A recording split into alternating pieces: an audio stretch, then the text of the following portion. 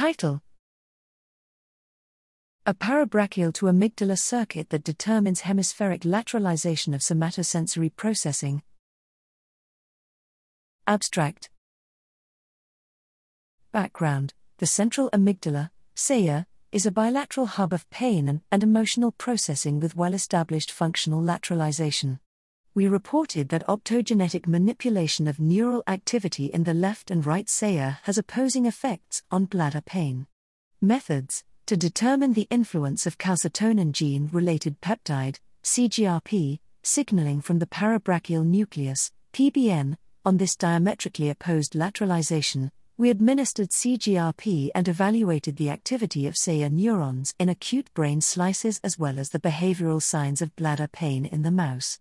Results: we found that CGRP increased firing in both the right and left SEA neurons.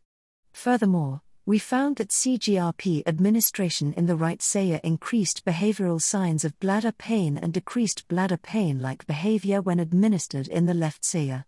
Conclusions: these studies reveal a parabrachial-to-amygdala circuit driven by opposing actions of CGRP that determines hemispheric lateralization of visceral pain.